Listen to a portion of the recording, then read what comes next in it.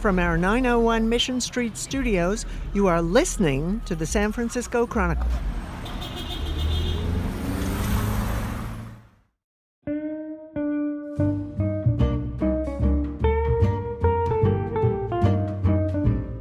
Welcome to the Datebook Podcast. I'm pop culture critic Peter Hartlaub, and today I'm joined by Aidin Vaziri and Mark Lundgren for an emergency Rolling Stones podcast. The Stones announced last week that their next tour will pass through Levi's Stadium in Santa Clara on May 18th, 2019. Aidin is our pop music critic. He's reviewed the band multiple times, and Lundgren, an assistant Metro editor, has seen the Stones 89 times since 1972, including shows in Tokyo, London, Mexico City, and Napa, Idaho, a suburb of Boise. He's planning to see the band 6 times on the current tour. We talk about why a band like the Stones is better to see multiple times in a row than, say, Paul McCartney. We get into some Rolling Stones history in the Chronicle. The newspaper made fun of them on the front page in 1964, calling the band another passing fad like the Beatles. And we talk about our best and worst stadium experiences in the Bay Area, from Candlestick Park to Levi's Stadium to AT&T Park to the Oakland Coliseum, home of the legendary Days on the Green. Datebook Podcast, thanks for listening.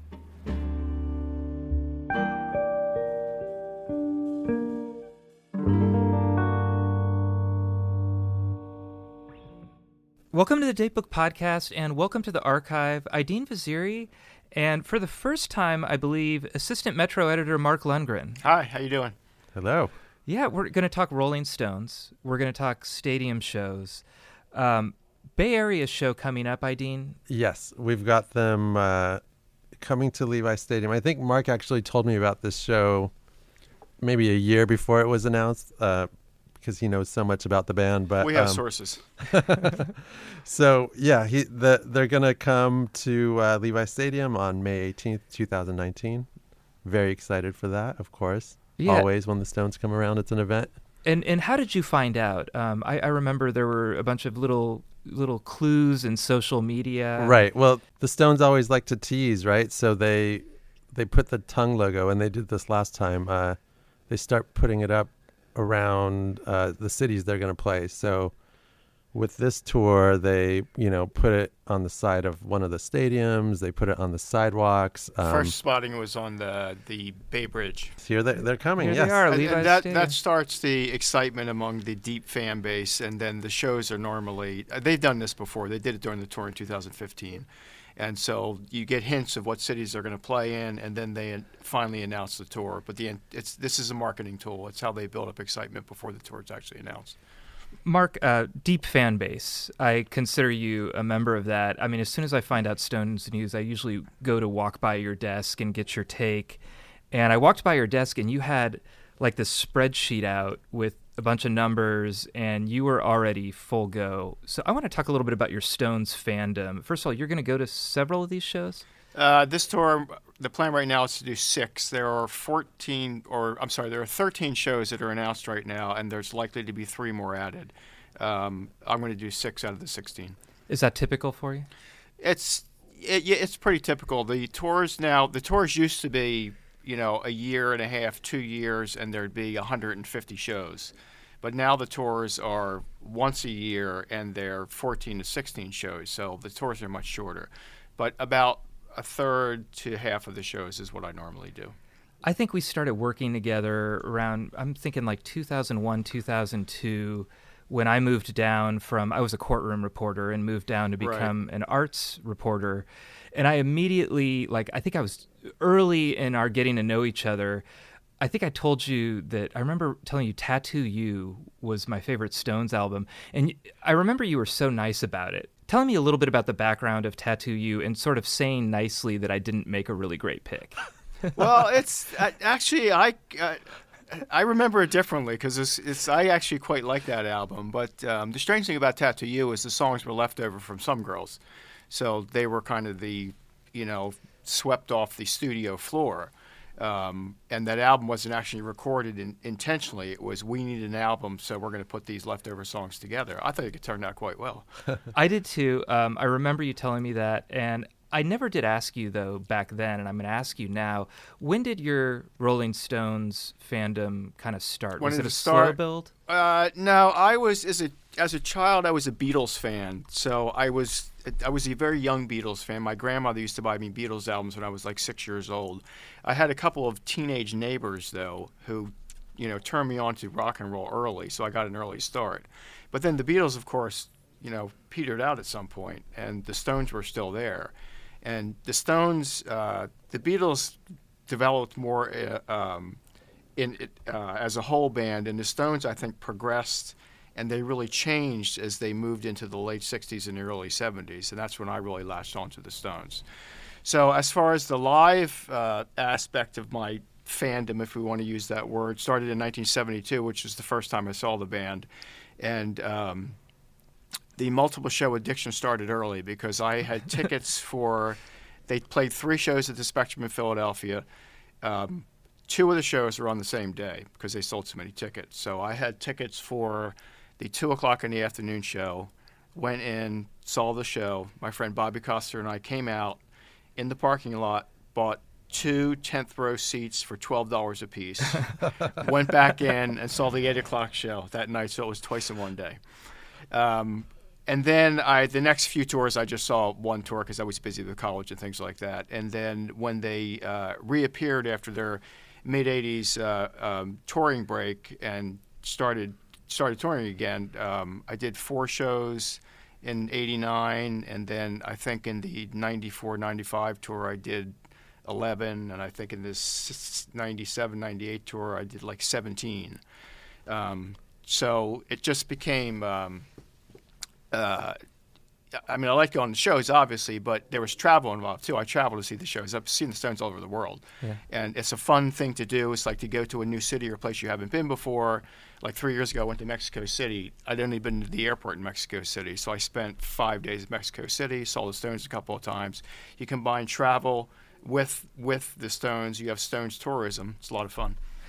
I got to tell you that I'm a Rush super fan, and I've done back-to-back nights with Rush, and usually after that second night, I'm like, that's enough Rush for me. It takes a lot of dedication to do that. Takes a lot of dedication. Is there something about the Stones that you can see them 5-6 times on a tour, and it's still Well, it's still a thrill, and they still, while this over the years, the set list has become somewhat stagnant, especially the second half of the show, because that's what they roll out, what are called the war horses. Mm-hmm. But those are the things that really draw, tens of thousands of people to stadiums. But during the first half of the show, they mix it up a bit. So you get a couple surprises, 2 or 3 surprises during every show. And then I think the secret is to not go to, shows 3, 4, 5, 6, and 7. You go to show 1, show 5, show 8, and show 11, so that you have breaks in there, and that way it doesn't become monotonous. I've never gone to a show and said I really wish I were somewhere else, but I guess to some people that would happen. I think the thing about the Stones is that spontaneous quality, because I remember. I've seen them several times as well, and the shows have always been different, even with the same set list. Whereas I've seen Paul McCartney over the span of years. The first time I saw Paul McCartney, I thought, oh my God, this is the best show ever. Like, he said very personal things. He was playing songs that I thought he wasn't playing anywhere else. Like, wow, this is... And then I saw him 3 years later, exact same set list, exact same words between the songs. And he lost me, and then I saw him again, and it was the same thing. It was like a Broadway musical on tour. But you don't get that with the Stones. They're much more spontaneous, and you never know the Stones have for decades been some nights gloriously sloppy. I saw them at a show in 2003 at the Bercy Arena in Paris, and they were just tremendously sloppy, and it's still one of the best shows I've ever seen, because you had no idea what was going to happen, and some of the songs sounded totally different than they normally do. And, they're great musicians, but their musicianship is not always even. It goes up and down. Some nights Keith barely plays guitar. Some nights he's ferocious on guitar. So there's a lot of things to watch for, and there's a lot of surprises during every single show. How are they aging? I think they're aging quite well. I think that Mick especially is Mick is 75 and he's phenomenal. You know, he can still dance like crazy. He can still, you know, run a few miles during a show, you know, without losing his breath. His voice still sounds great. You know, I think it's actually better with age. Charlie, who's 77, is, you know, I mean, he's still an amazing drummer, and you know, they're still going. Keith has a little age on him, but Keith has always been an old soul anyway. Yeah. And you know, Ronnie's just, you know, a young guy, and since he quit drinking and quit smoking, he's like far healthier than he used to be. You can just tell that he looks much better than he used to. So I think they're aging quite well. How many tours they have left in them, who knows? I mean, could be the last one? They're not saying. I kind of doubt it. You know, I've heard that they're going to go to Japan after this, but you know, nothing's confirmed until it's confirmed. You know, we're going to talk a little bit. I found some historical Rolling Stones facts in our archive, and when Mick Jagger came here for his 34th birthday, 1978, Day on the Green, there were quotes from people saying, "Yeah, this may be our last chance to see him." Yeah, you know, yeah. So I think people have been saying that for a while. Do you have a favorite tour? Is it that first one, or? No, my favorite tour is the Licks tour in 2002, 2003, and because two reasons. They did 3 different types of venues. They did theaters, they did arenas, and they did stadiums. So you could, you know, choose. And they also really mixed up the set list across those 3 different venues. That was my favorite tour. I think other really good tours were the Bridges, or the No Security tour in 1999 was a really good tour. And some people may think this is surprising, but the last U.S. tour, the Zip Code tour in 2015, the performances were spectacular. They were really, really good, and I think unexpectedly so. I had Susan Slusser on, our A's beat writer, on my other podcast, The Big Event, to talk about how much she loves the band The Jam. She'll follow them like 11 different cities on a tour. And she said it's not just the band, it's the different venues and seeing some of the same people. Do you have your Rolling Stones friends? Do you see some of the same people out on the show? Yeah, there's a crew of about maybe 50 really hardcore fans that I know from all over the world, and I see them at almost every show I go to. The Stones' biggest fan is a guy named Bjorn Vik, who lives in Norway. And Bjorn goes to every single show. He runs the fan club, the Stones fan club of Europe. He goes to every single show, and I'm often sitting right next to him. So I know that when I, you know, go wherever, BV's going to be there. He's very famous. Dean Goodman, who's a music writer in L.A., he goes to most of the shows. And there are other people, you know, who go to all the shows. I mean, I don't go to all the shows. You know, I haven't seen 400 or 500 shows like Bjornif has, but there are people like that out there. There's always a bigger fan out there if you look. I dug around in our archive. We're in the archive right now, and just wanted to find some highlights from the early years with the Stones. I was not disappointed. The very first time the Rolling Stones were mentioned in the San Francisco Chronicle was on the front page, Monday, June 1st, 1964, and I'm just going to read the beginning. First came the Beatles, now come the Rolling Stones. Oh, where will it end?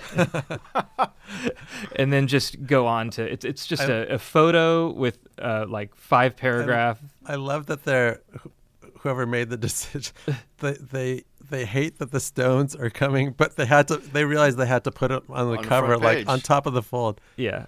And I think it actually, I prefer the ending of that article. I'll read it for you. One British critic says the Stones are dirtier, wilder, freakier, and more disheveled than the Beatles. Their manager, however, says they are not dirty, just independent. Only time will tell. So this was actually their first U.S. tour they were coming in. They did not come to the Bay Area, yet we still put them on the front page to make fun of them. But they did come the following year in May 1965, and Ralph Gleason, our rock critic, was there. It was very much like a Beatles scene. Ralph Gleason's a legend, and he wrote about the musicianship too, but he wrote a lot about the scene. I just want to read one paragraph. The shrill feminine cries were so loud one could hardly hear the group at all. Periodically, the press became so acute that the cops would lean over the lip of the stage and extract some wiggling body from the blob of flesh, throw her backwards like a sack of wheat across the stage, and march her down the exit steps to the side. That's some writing. Yeah, that was great writing, and that's at the Civic Auditorium. And we followed them more and more. I'm going to actually write a RSF column, and I'm going to share some of these photos and front pages, but I'm going to write a column about that 78 show because, like a lot of the best photography here, the rock photography, they shot the band, but then they turned it around and shot the crowd. And they got people waiting in line on the Coliseum Bridge to get in. They got a lot of just super fans out there, and it's a great, great set of photos that we've never really shown. So I'm going to show that this week. Oh, great. I wanted to talk to you guys about stadium shows, though, too, because this is a Levi's Stadium show. Yes. And maybe breaking it down two ways. One, people who are going maybe haven't been, what to expect, and also just what you in general think about stadium shows. And I wanted to start with you, Ideen. Just in your day-to-day travels, you see probably a dozen stadium shows a year. What's your feeling about them in general? When you asked me to do this, I had to think back, and I realized that I never went to a stadium show as a fan. It was only once I started working here as a pop music critic that I went to a stadium show. And, they're not my favorites. I don't like the vastness. And the only time I really like a stadium show is when I'm very close to the stage and I can, it feels like an arena show. Otherwise, if I'm sitting in the back, I just get distracted. I feel disconnected from whatever is happening, half a mile away or wherever the stage is. And it's a lot to contend with going to a stadium. There's driving, there's parking, there's everything costs a lot. You have a lot of people in the way. But once you're there, I have to say it's really nice. It's clean, beautiful venue. But, I wish it was a little closer to home, I have to say. I'm sure you feel the same way. I know people who are not going to the Levi's show because it's at Levi's, and for a couple of reasons. Number one, it's too hard to get to. I have one friend who's actually in the music business who's going to go to Seattle instead because she thinks it's easier to take a plane to Seattle. And in some ways, it is. As far as stadium shows go, they're good and bad. For your average general fan, they're designed for that kind of, the kind of mid-level fan, not for the hardcore fans. And the Stones put on a really good stadium show. The stage is giant. It has like the best video screens you'll ever see. The sound is fabulous. If you're far away, you can still get a good experience. The downside is that they also design the music for the stadium, so you don't get an acoustic set, and you don't get quieter songs. You get hits is what you get, with a couple of surprises thrown in. So for a hardcore fan like me, yes, I'd rather see him in a theater, which I have before. Yes, I'd rather see him in an arena, but I'll be up front at Levi's, and I'll be perfectly happy there. As far as Levi's itself, I went to see U2 there last year, and it actually wasn't that hard to get in and out of. It took a while to get there. The stadium itself I didn't like at all, and there's a couple reasons for that. They didn't seem to have the fans really best interest in mind there. If you go to a show, a music show, a concert at AT&T, for example, the Giants will turn the dugouts into bars, and they'll put like high quality, the nice porta potties on the field. So if you're on the field, you never have to leave the field. So that does two things. It makes it nice for you on the field, and it also keeps people on the field from having to go up and down the steps and interrupting the people in the stands, blocking their view as they're going up and down the steps. It also takes pressure off the concourse amenities, the restrooms and the concession stands. So that's really smart. At Levi's, it never crossed their minds, and I waited in line for a beer before with some friends for a beer before the U2 show. We never got close to the concession stand. we never got close. So Oh, the U2. I was at that Yeah. show, and I remember that, just seeing it on social media. I think some of that is Levi's growing pains. I know. I think it's some of it's Levi's growing and pains also. I think the traffic, a lot of that is Levi's growing pains. I'm a 49ers fan, and my family, we have season tickets. And getting in and out of Levi's isn't that bad because everybody's gone to game after game after game, and they know what to do. I a lot of times will take the train in. There's a lot more, people taking, I think, public transit. With the stadium shows, I think a lot of times it's someone's first time at Levi's, and they're more likely to screw it up and, create bottlenecks and things like that. I like Levi's. My phone works. They have the best Wi-Fi there. And like if I'm at Old Candlestick when I was there in AT&T Park, if I want to send a tweet, I have to basically like walk to the corner of AT&T Park where you can, get enough of a signal to send a tweet. I like that they have Wi-Fi. I like that you can walk around. Candlestick was just a mess with, you'd get in a hallway and people were in line and you couldn't even get by. It was so old, though, too. Yeah, but I mean, I do like the trophy urinals better at Candlestick. Yeah. I wish Levi's would have brought those in. Well, I will say this, as far as AT&T versus Levi's, for the concert experience, a football stadium is always better than a baseball stadium because it's just because of the shape, because of the oval shape. Well, a baseball stadium, it's shaped like a diamond, and you have to put the stage in the outfield.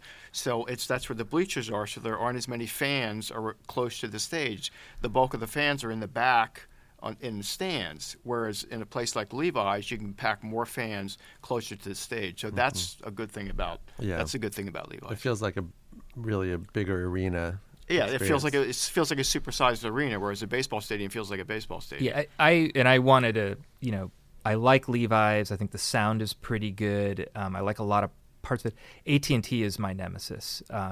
If you're not down near the field, I think it's worthless. That's true. I saw Springsteen once, not for work, paid for my tickets, saw Springsteen up in, whatever it was, left field, up near the top, and it was worthless. I mean, the sound just carried right up into the air. Couldn't see anything. They got a really small screen in there. I noticed the last couple times Metallica's played, they've gotten a very big screen in there and kind of wrapped it around almost in a curve, but really small screen. And AT&T, I was like, I'm never gonna come back here again unless it's for work. And in that case, usually I am down on the field, so the sound's a little better. Yeah, I mean, when I saw the last show, I think I saw there was Ed Sheeran, and I had good seats in the stands, but there was about 100 yards of space between me and the floor seats, and then the stage, and I just felt so disconnected from it. I might as well have been watching YouTube. It's just it didn't feel like a live experience at all. Yeah. Yeah. Candlestick. I want to give a shout out to Candlestick. I went to the last Paul McCartney. Yeah, I was there too. Yeah, and I had only seen him once, so I was like, this guy's great. He's saying so many new, fresh things. Right. And then I saw Jay-Z and Justin Timberlake there, which I think was the second to last show. And Candlestick sounded good. My very first stadium show was Monsters of Rock there in probably like 88. And it's almost like it was built like this giant woofer, It was. I remember both those shows. I thought the sound was pretty good. Again, hard to get around. That Paul McCartney show, I left the earliest I've ever come to get to a concert, and I missed the beginning of it. Yeah, that was a traffic disaster. Same thing when U2 played Oakland Coliseum a few years ago. I was going to review. I left early. I think they had a good opening act. I don't remember now, but I missed maybe an hour of the show just sitting on the freeway right outside the Should have taken Bart idea. I don't know if that would have been any better. There were so many people there, and they just didn't know how to manage it. They just didn't have which is a drawback of going to these stadium shows is so many people are going there, and it's a nightmare. Yeah. What are your stadium show tips other than don't go? I see it in your face there, ID. I just be prepared for the crowds. Be patient. Make sure you get your victuals and your beverages early. Yeah. And settle in and try and relax because there will be a lot of people. They can be stressful. Yeah, I'd say take care of all your basic needs: food, bathroom, drinks before you even step into the stadium, and then just be there for the show.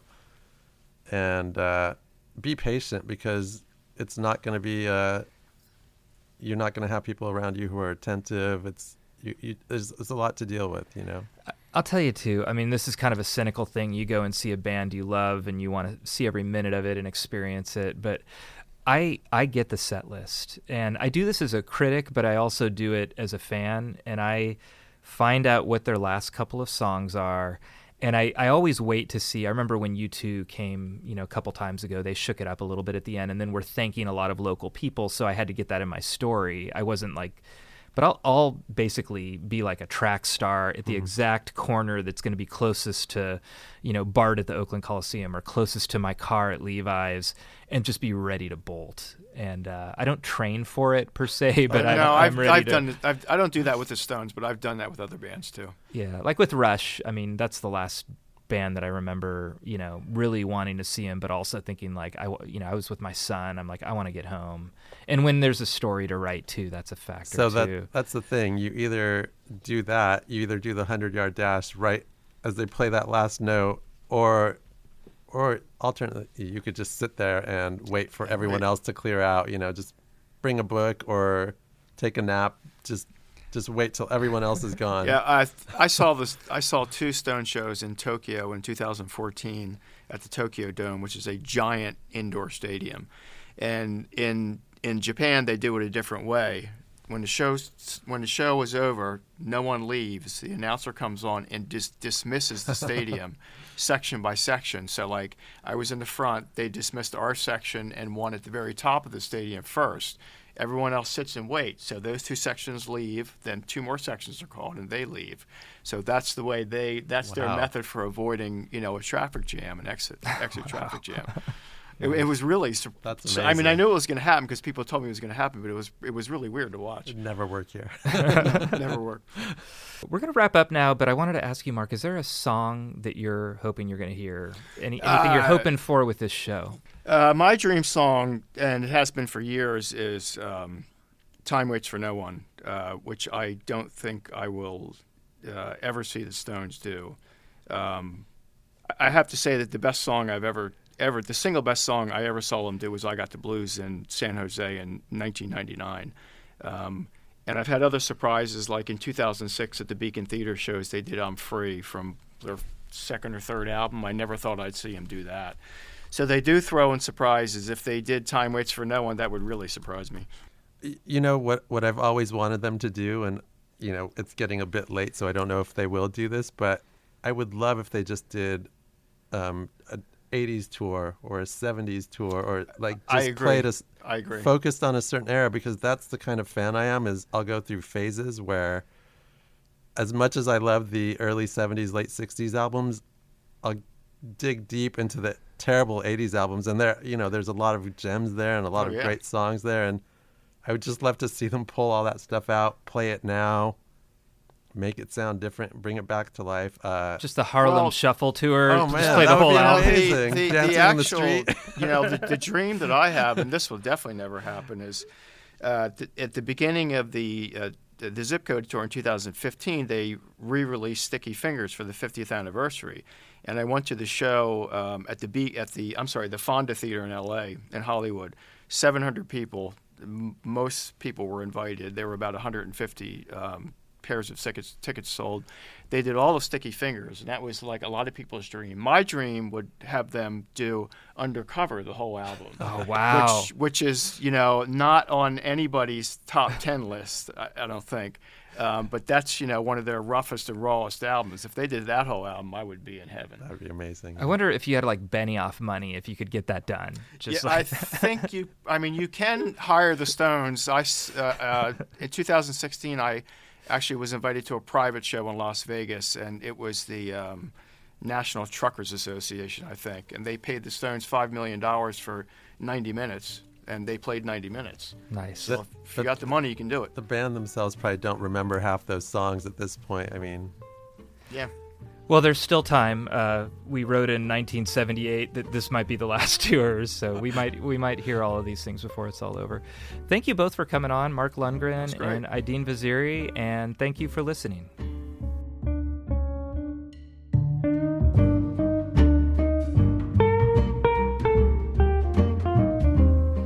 You are listening to the San Francisco Chronicle. Thank you to Aideen Vaziri and Mark Lundgren. Our producer today is me, Peter Hartlaub. Our senior producer is King Kaufman. Executive producer is Tim O'Rourke. And our editor-in-chief is Audrey Cooper. Music is Mozart's Symphony 40 in G minor by Blue Dot Sessions. Read our columns and subscribe to the Chronicle at www.sfchronicle.com. San Francisco Chronicle podcasts are on Apple Podcasts and other streaming services. Listen at www.sfchronicle.com/podcasts with an S.